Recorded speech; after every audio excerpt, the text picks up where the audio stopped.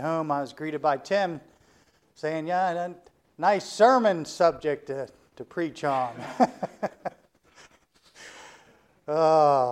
We looked at the rite of circumcision as a Jew. We looked inside the Scriptures. We also looked at the God-given physical nature God instituted as well, which I think is important. I think He's given that to us that we can see beyond in some areas. And by doing this, we get a clear, better understanding and application for today. Okay? I just make sure you understand that people get things mixed up pretty easy because they don't see things clearly. You know, the Word of God makes it clear that the physical male circumcision no longer has any power or meaning of spiritual significance today. Though you'll find people who have this done on their child as a spiritual sacrament, they still think that, believe that. It makes sense for the Jews who don't believe the Messiah has come. You can kind of see their reasoning why they would continue in that spiritual sense. But there are Christians who lack for understanding and hold on to that rite of circumcision. Now, I know, God willing, you have some babies born, boys, from what we understand. And circumcision will be a thought there. Now, you'll find also Christians, I found this, who will not have their son circumcised.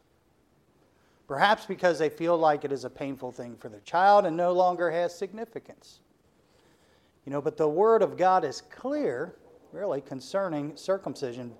In Galatians 5:6, it says, "For in Jesus Christ neither circumcision availeth anything, nor uncircumcision, but faith worketh by love." And then Galatians 6:15 says, "For in Christ Jesus neither circumcision availeth anything, nor uncircumcision, but a new creature." But there also becomes, when you think about this, the question of strictly the health of the child. Is the child's health and well-being benefited by circumcision? Is it worthy of the temporal pain and risk? There's risk in everything of having that done. Now, there's those who over-spiritualize the matter and miss the understanding of it. And then there are the ones who, because they proudly understand the spiritual insignificance of it, make it a point not to circumcise their son in total disregard to the best health for their child, perhaps. That's a decision you make. It's whatever you want to do there, just weigh out the options.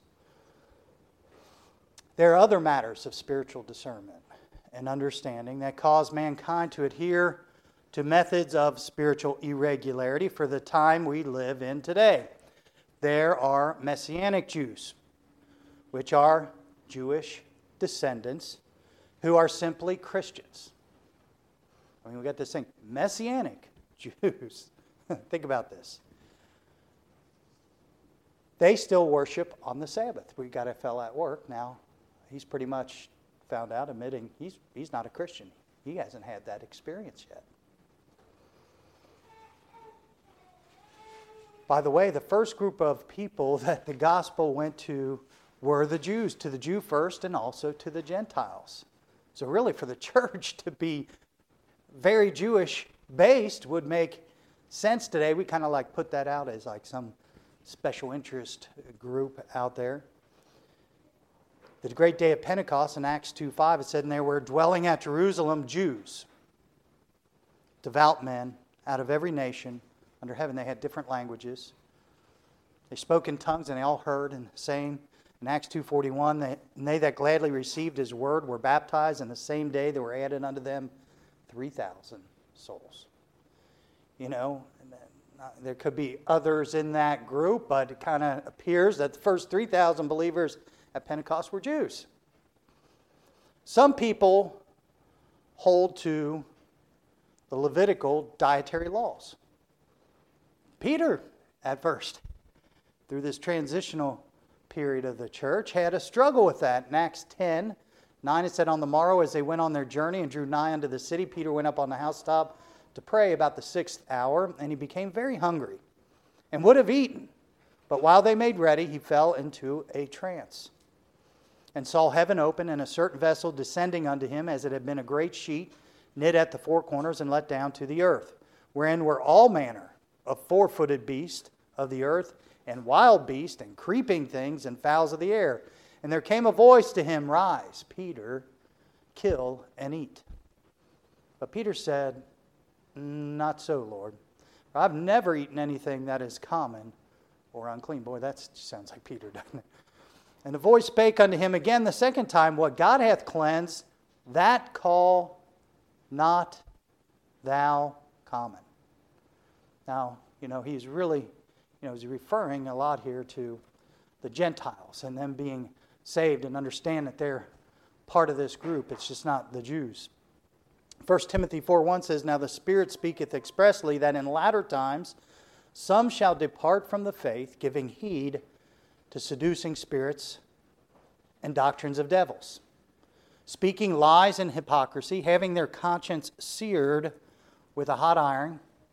Listen to this. Forbidding to marry, and commanding to abstain from meats which God hath created to be received with thanksgiving of them which believe and know the truth.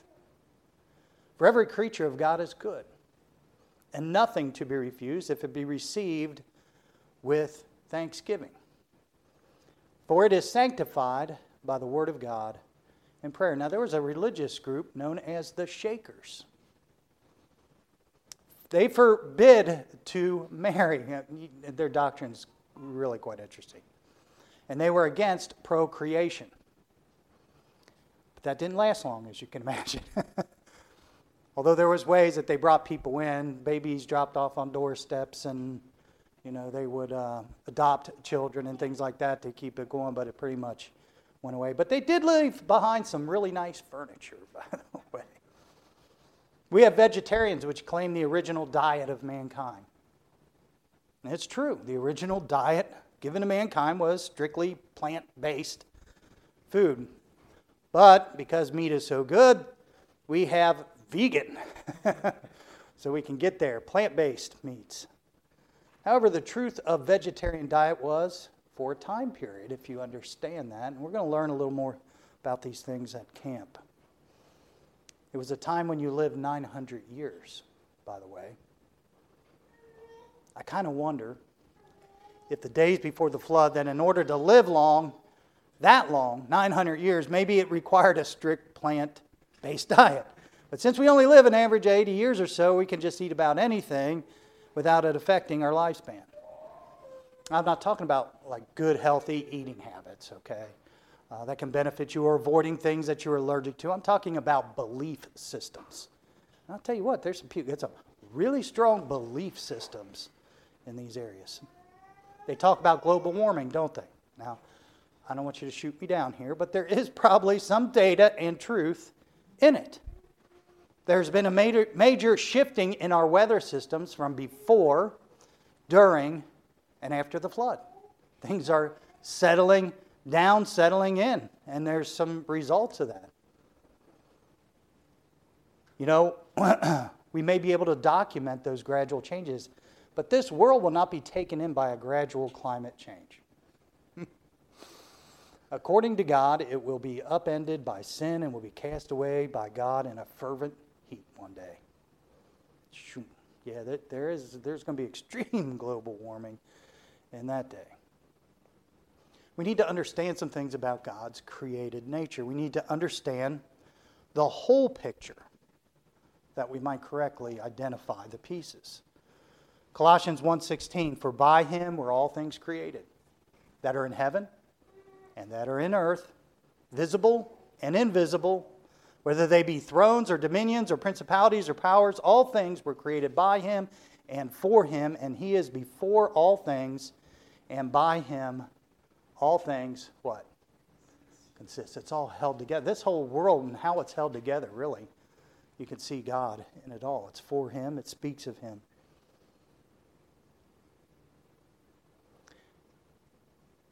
There was a thing called COVID not that long ago. Anybody remember that?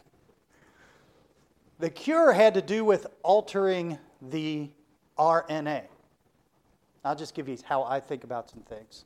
And I'm just trying to encourage you to think in the senses of God's design. You know, this caused me to look at and understand, well, what is DNA and what is RNA? Now, what I found in simplistic terms is that God created DNA, okay, as the instructions and building blocks of life. The RNA, or what science terms as mRNA, or messenger RNA,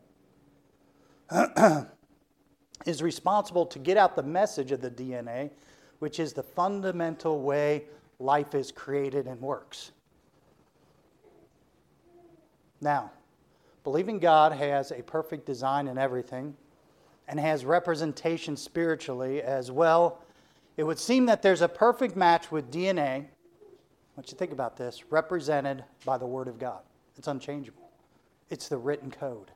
You don't mess with that. And the RNA is a match of the messenger of God, the preaching of God's Word. And what they've done with this, what they're calling, I don't know what they call it, whatever it is they're altering the RNA. Now that bothered me in the picture of God's creation and what that really looks like.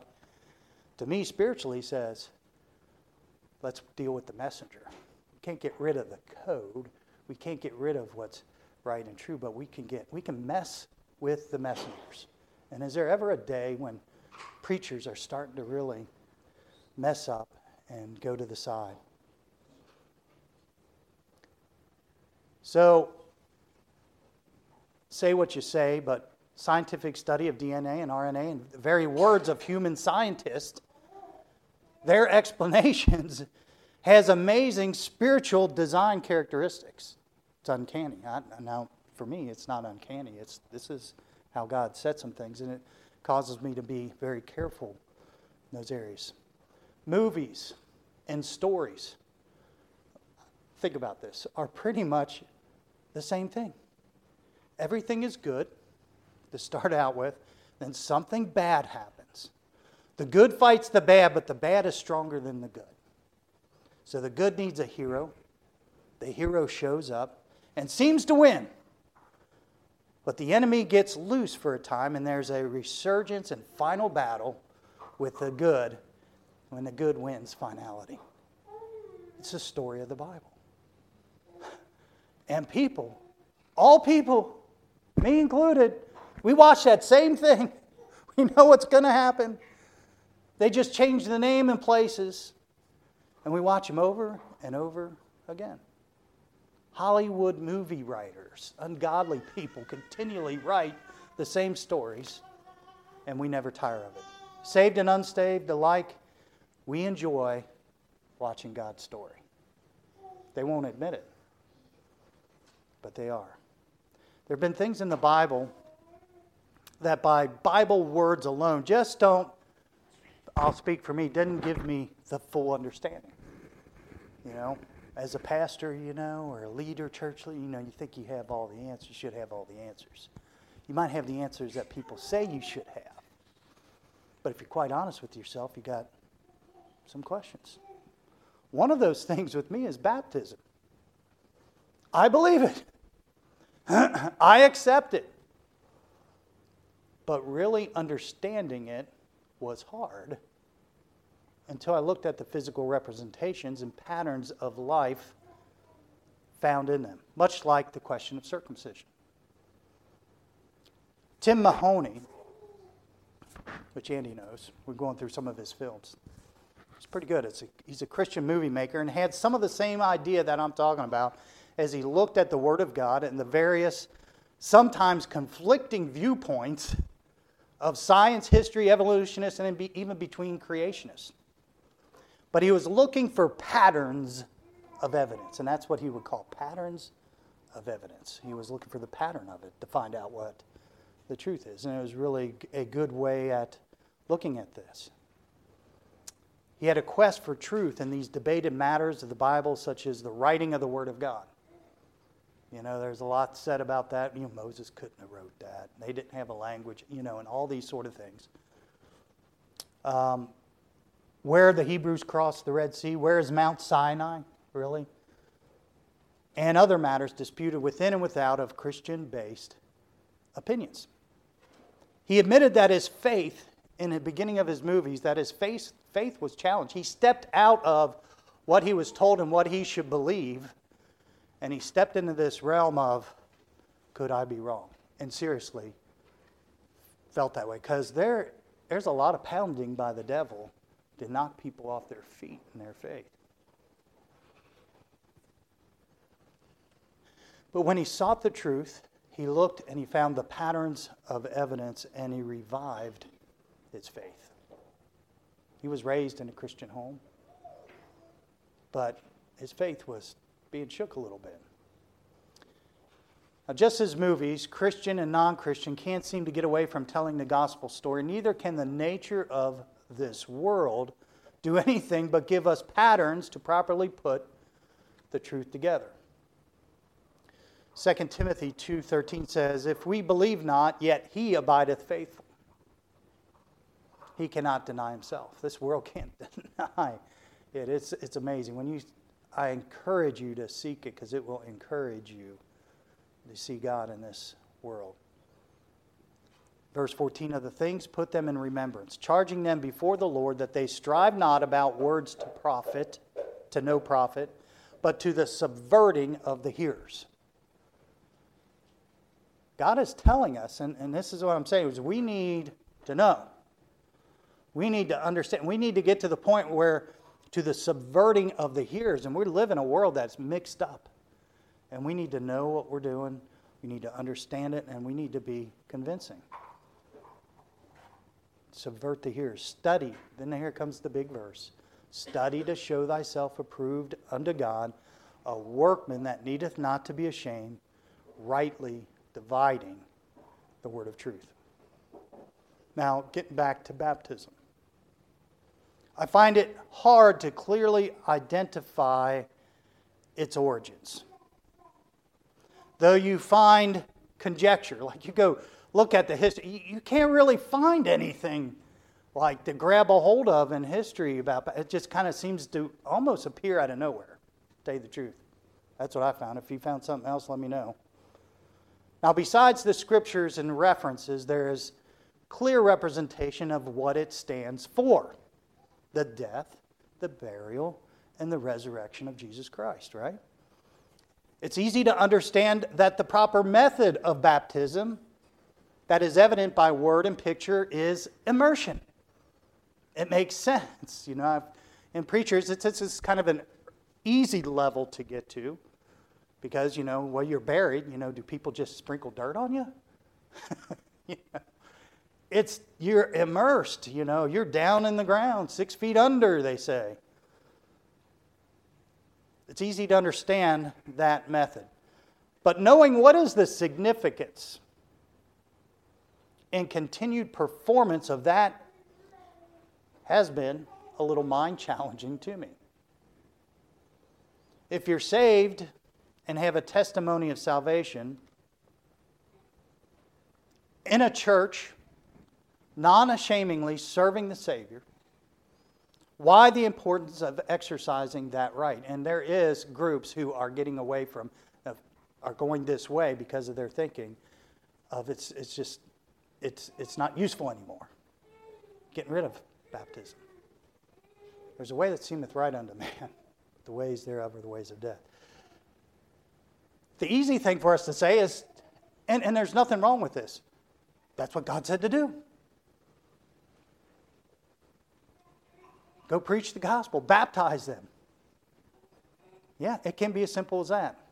Do I settle for, as Brother Mike was saying, just because? Sometimes we do have to. Just because what God says, and there's things. Or do I seek to know the why? But God, why? When I look into the pattern of baptism, I find something similar in the world today. A pattern like movies that this world cannot seem to move away from. And let me state it like this. I remember a time when my baseball coach in high school came to me and told me that I was voted as a first team All-Cincinnati outfielder. Whoa, what an honor. It's a great honor. Yet the ceremony was later, before I would receive the award and would be publicly recognized, put it in the paper or whatever.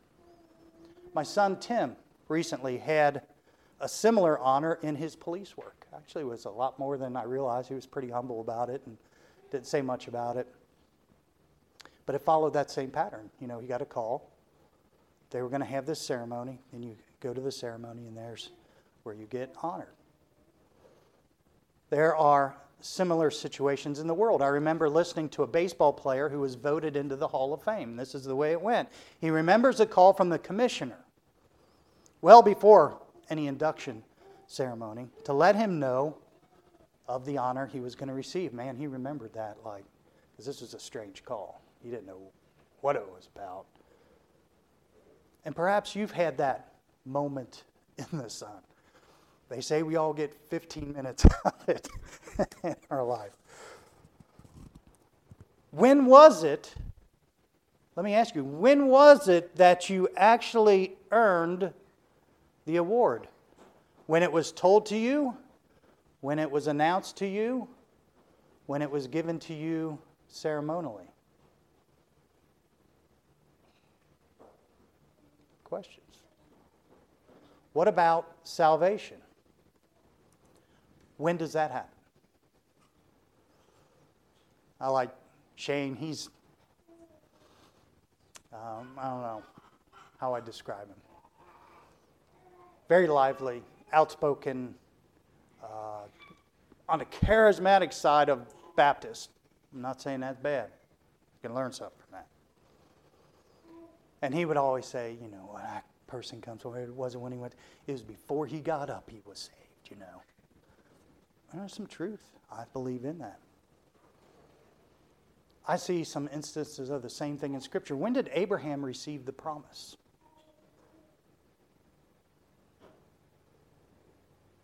When he was circumcised? At the ceremonial part? When did Noah receive his faith?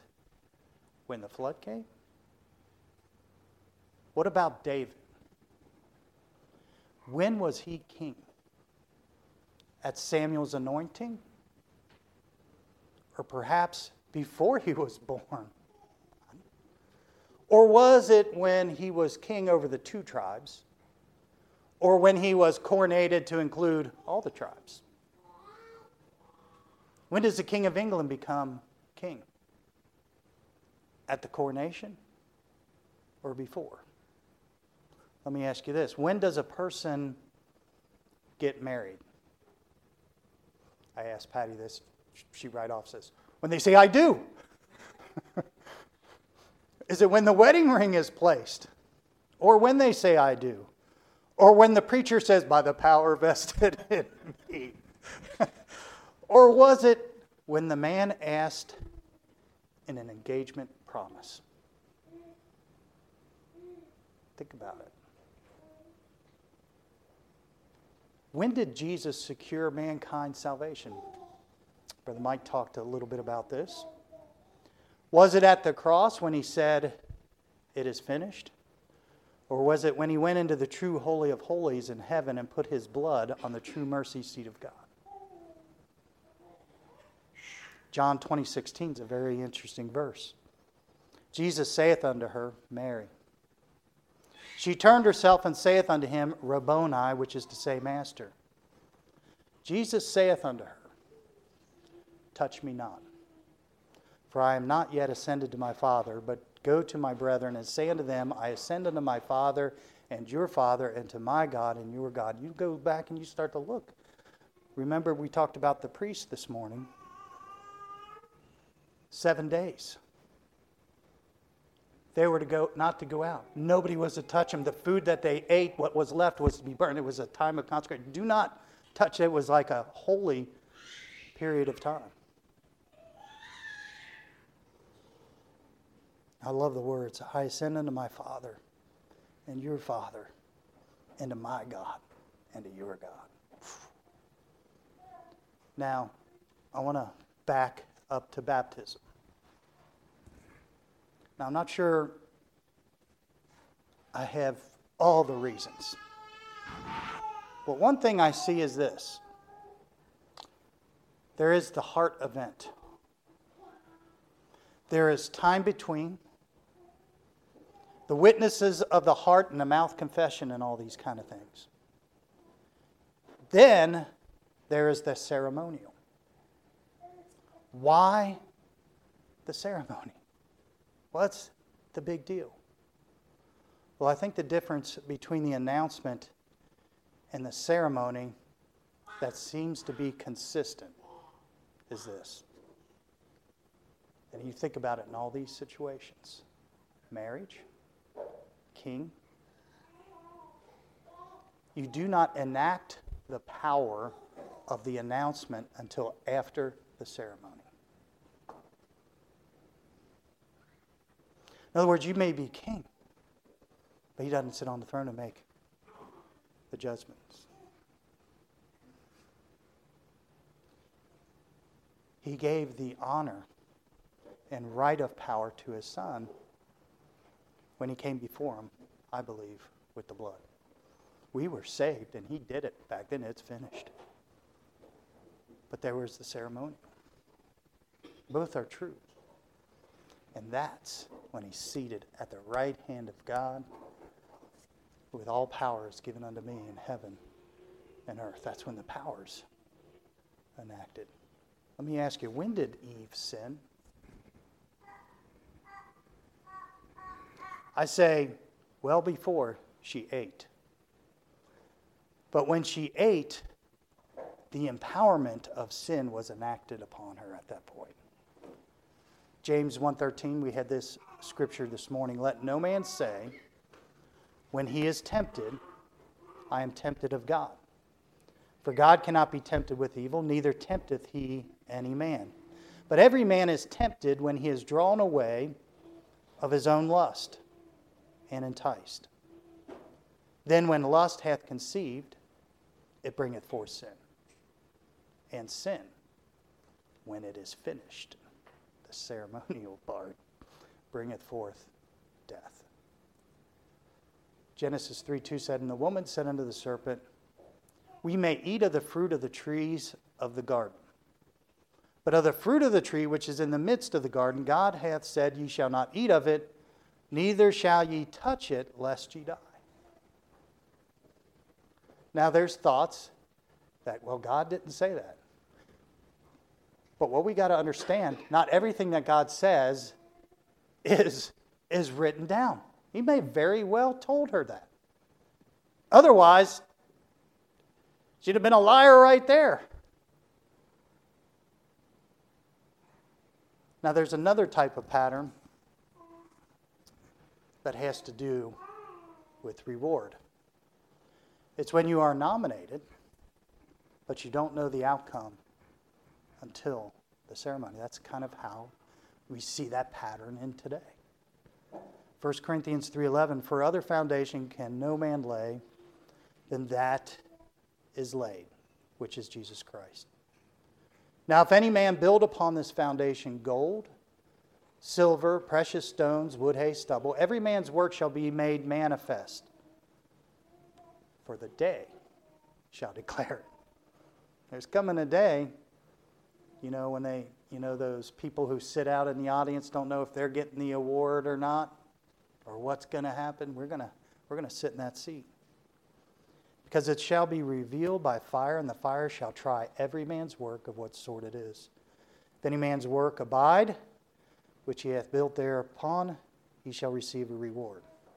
If any man's work shall be burned, he shall suffer loss, but he himself shall be saved, yet so as by fire. So what I'm encouraging the church to do is to look at some of the patterns and ask God, why? He doesn't exactly particularly say, but that doesn't mean he doesn't want to tell you. I think he wants us to ask him. I think He wants that close relationship. I think He wants to tell us these things. Now, I say all that, you better be careful too. Like, I really believe there's significance in numbers. Number 7 and completion. 40 is an interesting number. Testing of trial. You look everywhere and you see 40. It's amazing. 40 weeks for pregnancy. But I had a guy come in to a home one day. We were ministers. He was a minister of some sort, and came up into me and talking about the stars and the signs and how that's in the Bible. We know what's going to happen, and giving me some place to go look for. So I said, well, the son doesn't even know, and he had some kind of crazy answer for that.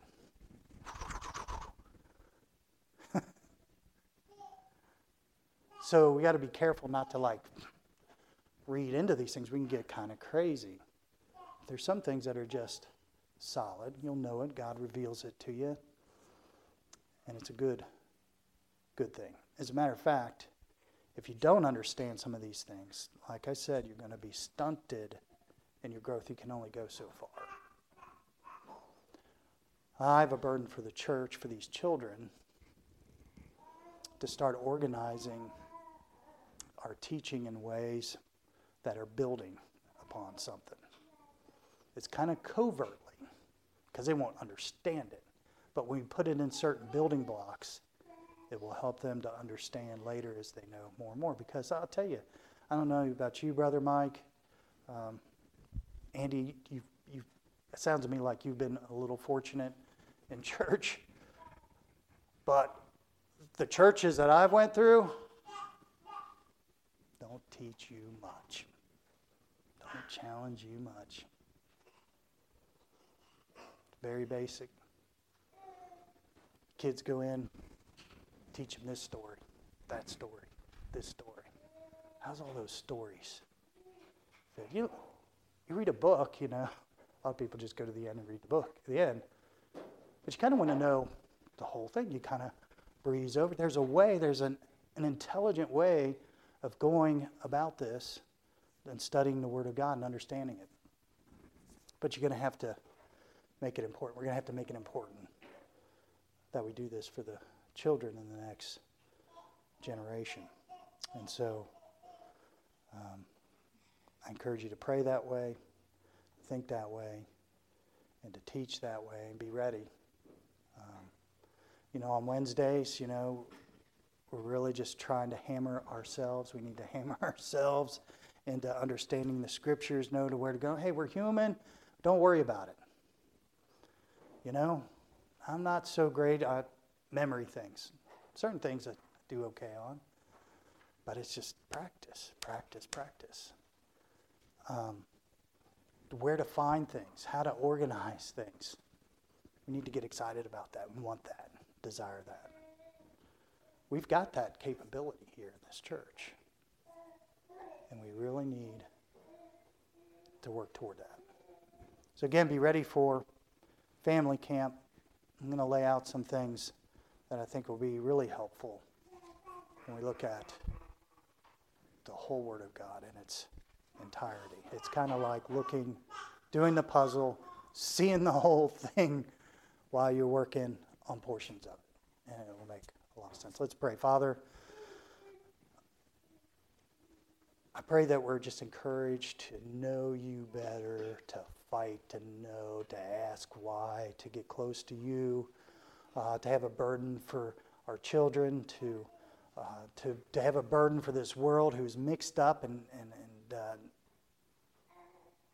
that we need to subvert the hearers, that we would rise up not in any kind of pride, but opposite, in humility, and in really deep care for those who are missing it, for those who are getting caught in this world and its measly offerings, leaving a tremendous thing that God has for us that's eternal and secure. And so may we I know we're not where we're supposed to be at, but I know that if we have the right heart, you'll teach us. You'll help us to be what you want us to be. For we ask it all in Jesus' name. Amen. You are dismissed.